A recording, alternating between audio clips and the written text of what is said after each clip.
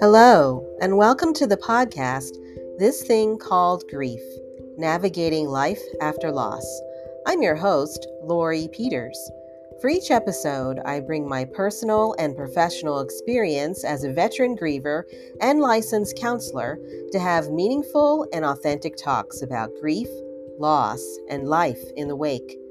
I'll be exploring many facets of grief and not sugarcoating anything that I discover. My goal here is to create a safe space to acknowledge, share, and be inspired. I look forward to starting this journey with you.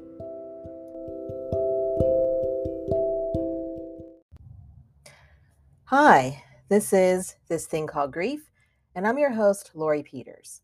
I'm a licensed counselor who runs a private practice in Pennsylvania to help people with grief and loss. Today's episode is on children and grief, specifically the grief that follows a loss by death. I'll be breaking this topic up into 2 episodes, with today's focus being on what grief looks like for a child. Next week, I'll share some helpful tips on how to help a child go through the grieving process. And when I refer to children, I'm talking about someone the age of 17 and under.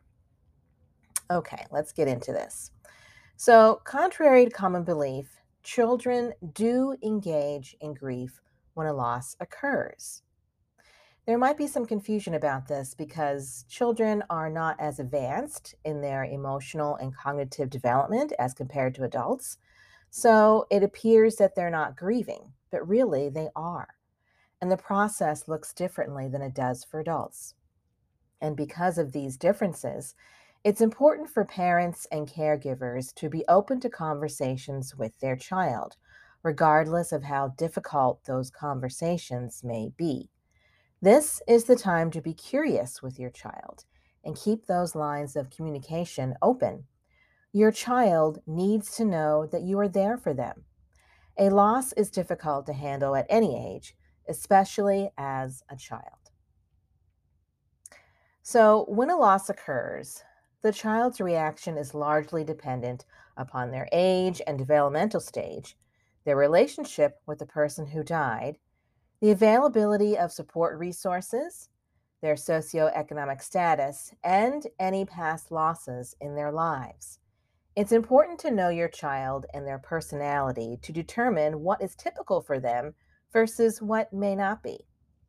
Just like adults, the grief process varies in children. So use the info I'm about to share as a guideline because you know your child best. So, for age 0 to 1 year old, children just don't understand what death is, and their memory capability is limited as it pertains to relationships. They may know, however, that something is different or missing, but they can't express it or fully understand what that might be. So, from age 2 to age 4, they still don't understand death, and they think literally. So, metaphors and euphemisms about death will not work here. For example, if you tell your child that their grandfather has fallen asleep, they may think that literally, that he can wake up at any time. And since he can't do that, you may have a child who becomes fearful of sleep for fear that they too may not wake up. So just keep that in mind. Children at this age may ask a lot of questions as they become aware that someone is no longer around. Expect these questions to be repeated as children don't have the cognitive capacity to fully remember nor understand what death is. So expect a lot of questions and repetition of those questions. When your child comes to you with a question, keep your answers simple and clear. So you don't need to go into a big explanation about it. Just pay attention to what the question is and just answer that question as simply and clearly as you can. However, children at this age will be able to sense the stress and emotions that you might be feeling, as well as other adults that are around them in relation to this loss. Children are sponges. They do observe. They do, take notice of what's going on around them. They are watching you, so keep that in mind. Children, also still in this 2 to 4 year old category, may not have the capacity to express themselves in words. So you may see their grief expressed in other ways, like behaviors, or in their play, or even in their art. They may draw or act out scenarios connected to a loss repeatedly as their minds try to process what has happened. I've seen this numerous times with the child clients I've had who had lost someone or something. They will, in their play, they will keep going over the same scenario over and over again. So pay attention to that. That's their way of trying to work things out, trying to make sense of the world around them. So pay attention to their play and to their drawing. If your child draws something or acts out something that you think might be related to the loss, get curious and ask them about it.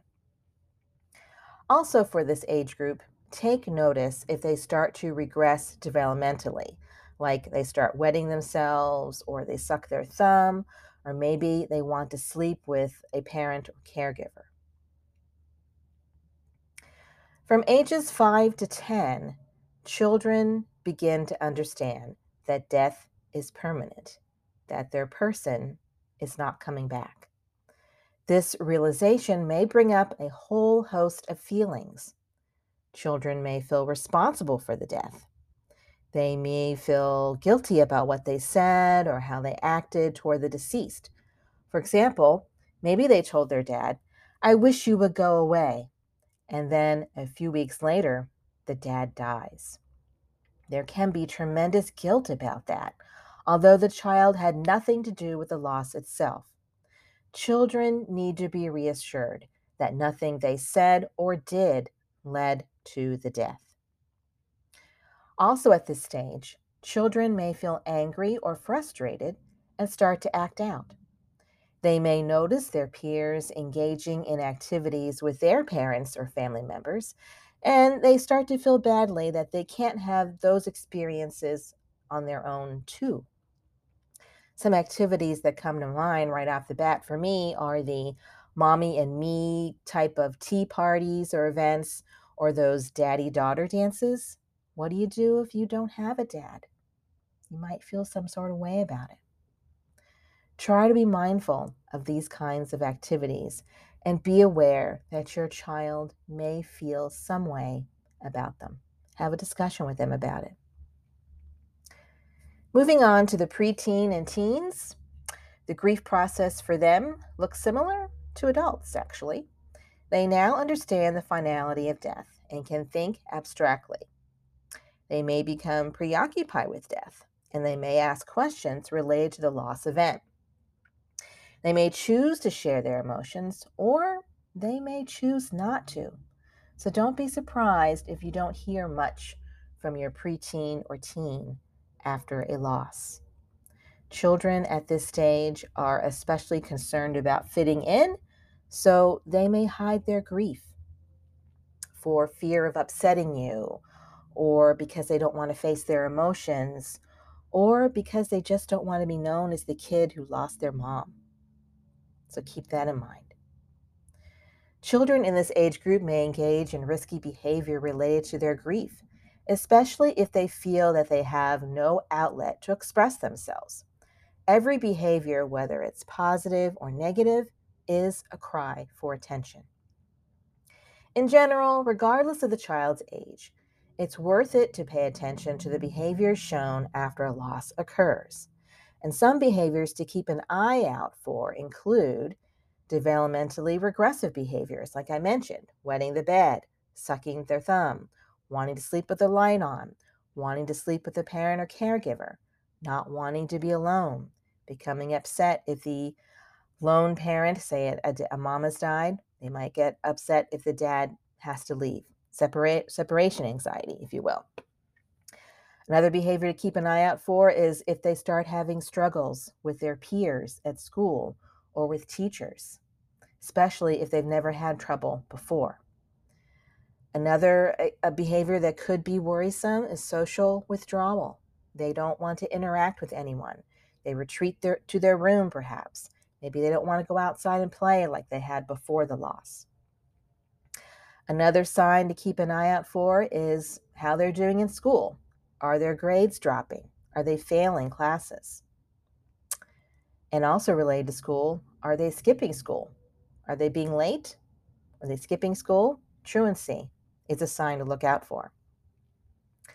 Some other signs include not having any motivation, even for things they like, or not wanting to eat or sleep, or wanting to eat and sleep all the time. Obsessing about certain aspects of the loss is another sign, another behavior to keep tabs on. And finally, negative self talk or having a negative view of the world in general. If you can imagine a loss through a child's eyes, their world has collapsed. It's fallen apart. What can they trust anymore? What can they rely upon? Their mom or dad has died, their sibling has died. Whoever it is, that person isn't there, and they might feel unsafe. They might feel like they can't trust the world. Something unexpected happened to me, and I don't know how to handle it. So that could lead to a negative view of themselves and of the world in general. If your child exhibits these behaviors or any others that appear to you to be troublesome, it is worth having a talk with them. Maybe they want to talk to you, but they don't know how to broach the subject. Maybe they're waiting to see how you feel about what happened. Start that conversation. You may want to have your child be seen by a mental health professional. There are plenty of therapists out there who specialize in seeing children, specifically children who are grieving, or you can have them join a support group for children who are grieving. I used to volunteer for an organization here in my area that specifically catered to grieving children and their families. It's an excellent program. There are many resources out there, and I will post a few of them in the show notes. What I've shared here is but a small piece of what grief can look like for a child. As I said at the very beginning, each child is different, so their grief process will look different too. This is a time for immense patience, understanding, and compassion for that child. In part 2 of this series, I'll talk more about what you can do to help a child who is grieving. So be sure to hit the follow or subscribe button so you don't miss that episode. Until next time, be patient with yourself. Be patient with your child if you have a child who's grieving as you both go through your day. Take care.